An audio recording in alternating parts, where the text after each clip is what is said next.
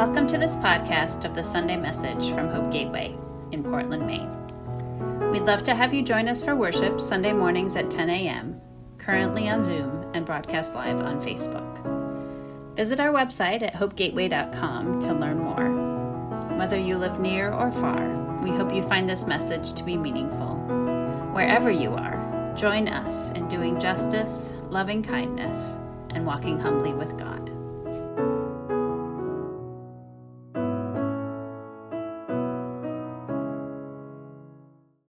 Sometimes it's tempting to deny the facts, isn't it? Sometimes it's easier to live with our heads in the sand. Last Sunday morning, when we gathered, I shared a prayer concern at my table about the shooting in LA at the Lunar New Year's Eve celebration. We didn't know much about it other than minimal details. Over the next 24 hours, most of the details of that situation were revealed. But even before we knew the names of those who were shot and murdered, even before those names were released, the news was filled with news of a double location mass shooting by another angry man with a gun. And hours later, there was yet another targeted shooting while up to 50 people were out filming a music video when gunfire broke out from multiple shooters in various directions in Oakland. And one person was killed and 7 people hospitalized. And that's just in California this week. And then on Friday, the video of the brutal murder of Tyre Nichols was released. Tyre was murdered, lynched by the police only weeks ago, and the video of how the police used their authority to dehumanize him and then physically assault him reawakened in us again all that is wrong with the United States of America. It would be nice if we could just ignore the facts. It would be nice if we could just pretend that all is right with the world. But what good would that do? So, what's the alternative to being swallowed up by despair over such hopeless situations? Enter counterfactual. Counterfactual is a concept in psychology that involves the human tendency to create possible alternatives to life events that have already occurred. Something that is contrary to what actually happened. Counterfactual thinking is, as it states, counter to the facts. These thoughts consist of what if and if only, that occur when thinking of how things could have turned out differently. Contrary to what has happened in the past, can we imagine a different future? Can we hold the facts and still imagine a future that isn't limited by what has already happened, but is open to new possibilities? In a minute, I'm going to read you a conversation that Jesus has with someone about starting over, beginning again. Bruce Chilton, a biblical scholar, says that the Greek word at the center of this conversation is connected to the expression we have in English, from the top, as in starting over with a piece of music. So as we begin to prepare to hear this story, I ask you, what are times in life when we start over? I'm actually wanting you to tell me, what are times when we start over? I invite you here in the room to share those out loud, and for those of you online to share them in the chat. What are times in life when we start over? A new job. New Year's. Wedding. A wedding. A new school year. Divorce. New parents. Death.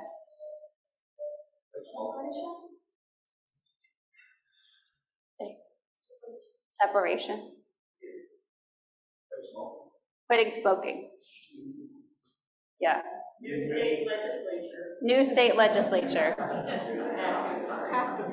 Chat says moving to a new place, after a fire, getting sober, and retirement. Being sober, after a fire, retirement, moving to a new place. Said everything on my list except planting a garden in the spring. So now I'm going to read from the Gospel of John in chapter 3. And some of these words are going to sound familiar because they have been interpreted in our American society to drive home an idea that every individual needs to say some particular words and ask Jesus into their heart so that they can be born again and go to heaven. There is nothing in Jesus' words that simplifies the concept he's talking about into 3 simple steps. So, I'd like you to listen to this story as if you haven't heard these words interpreted in a particular way previously. And I'd like to invite us to enter into this story and listen to it in a counterfactual way. God knows it's full of contrasting ideas and understandings. So let's read it in a slightly comedic way, okay? A seeker coming to a guru, asking spiritual questions, but expecting practical answers. You've heard these stories. Stories of a person climbing to the top of a mountain after traveling halfway around the world to seek spiritual enlightenment, and finally getting to ask their one pressing question to the enlightened teacher, only to find that their understanding and priorities are the thing that needs to be transformed. You've heard this story before in a different context with different characters. So hold on to that as you hear these words. I'm reading from the Gospel of John in the 3rd chapter, beginning with verse 1. I'm reading from the Inclusive Bible version. A certain Pharisee named Nicodemus, a member of the Sanhedrin, a very smart person with a lot of religious insight and authority, came to Jesus at night.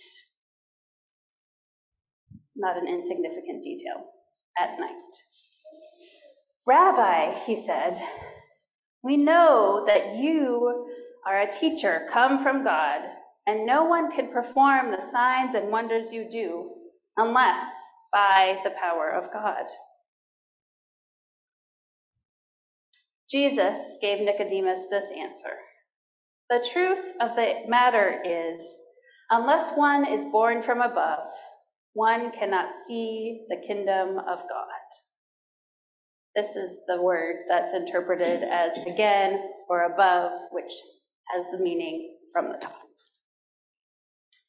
Nicodemus said, how can an adult be born a second time? I can't go back into my mother's womb and be born again. No, you can't. Jesus replied, the truth of the matter is, no one can enter God's kingdom without being born of water and the Spirit. What is born of flesh is flesh. What is born of spirit is spirit. So don't be surprised when I tell you that you must be born from above. The wind blows where it will. You hear the sound it makes, but you don't know where it comes from or where it goes. So it is with everyone who is born of the Spirit.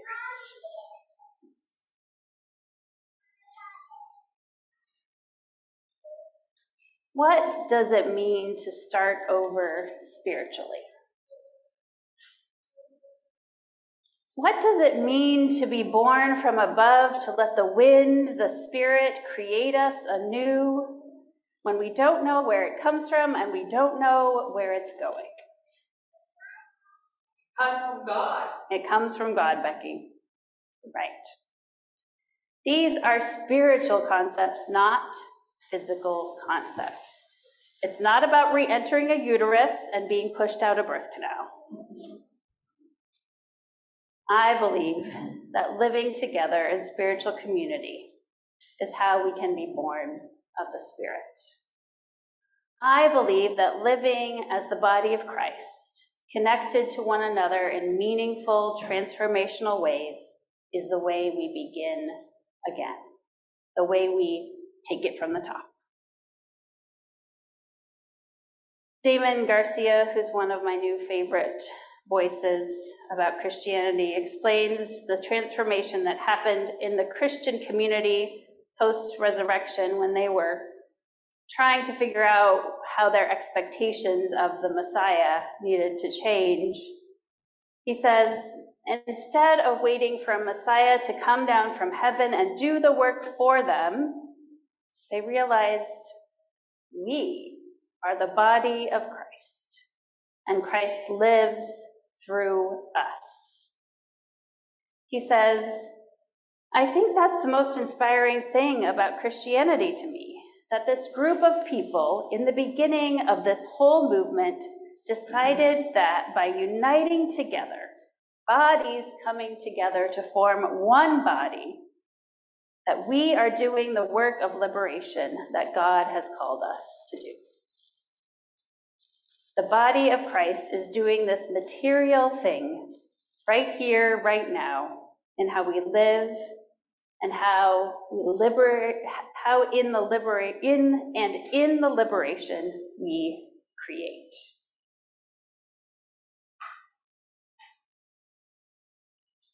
I believe that Hope Gateway forms one body together to do the work of liberation. We bring together our time, our talents, our financial resources to create a community not just for ourselves, but for the sake of the larger community and the world. Yesterday, kids who are experiencing homelessness came to our space and played with our toys and used our showers because they needed them, and we offer them. Most days of the week, people early in recovery are mentored by people who have been in recovery and have experienced sobriety for years here in this very room, most days of the week. And over the last month or so, Bethany and I have spent our time and energy sharing compassion in tangible ways and paying for someone's rent or utility bills or groceries so that they know they are not alone in the world. Jane Field said it so beautifully a few months ago. She said, Hope Gateway is a midwife that helps each of us in the congregation live generously. A trusted source of wisdom about where and why and how to give. The operating budget pays the midwife and covers the expenses of the birthing center. We are the body of Christ. We operate a birthing center here at Hope Gateway. We are seeking to bring a transformation to the world. We come together not to re-enter our mother's wombs, but to birth new possibilities and new ways of being in the world. Over the past 2 days, I attended a conference, the hybrid online version called Confronting Whiteness. It was hosted by Myers Park Baptist Church in Charlotte, North Carolina. It was a holy gathering where wise Black leaders helped me and others confront whiteness and the evils of the concept of whiteness that lead us to the abominations of the murders of George Floyd and Tyre Nichols, and many, many more. Dante Stewart was the keynote speaker last evening. Dante Stewart is a prophet for our times. He was reflecting about the tension in him, about the video of the lynching of Tyre, and the horrific experience it is for us to stand as witnesses. He was clear that he does not encourage everyone to watch the video, but also named the power of us bearing witness to this murder because it was recorded. He said, maybe in some spiritual, mystical way, Tyre doesn't have to be alone. Maybe in some spiritual, mystical way, Tyre doesn't have to be alone. May we seek a spiritual rebirth that calls us to bear witness and to stand together to ask, what if? To imagine, if only. To be summoned to action, as the sign says, that has been carried at all the protests since George Floyd's lynching. All mothers were summoned when George Floyd called out for his mama. May it be so.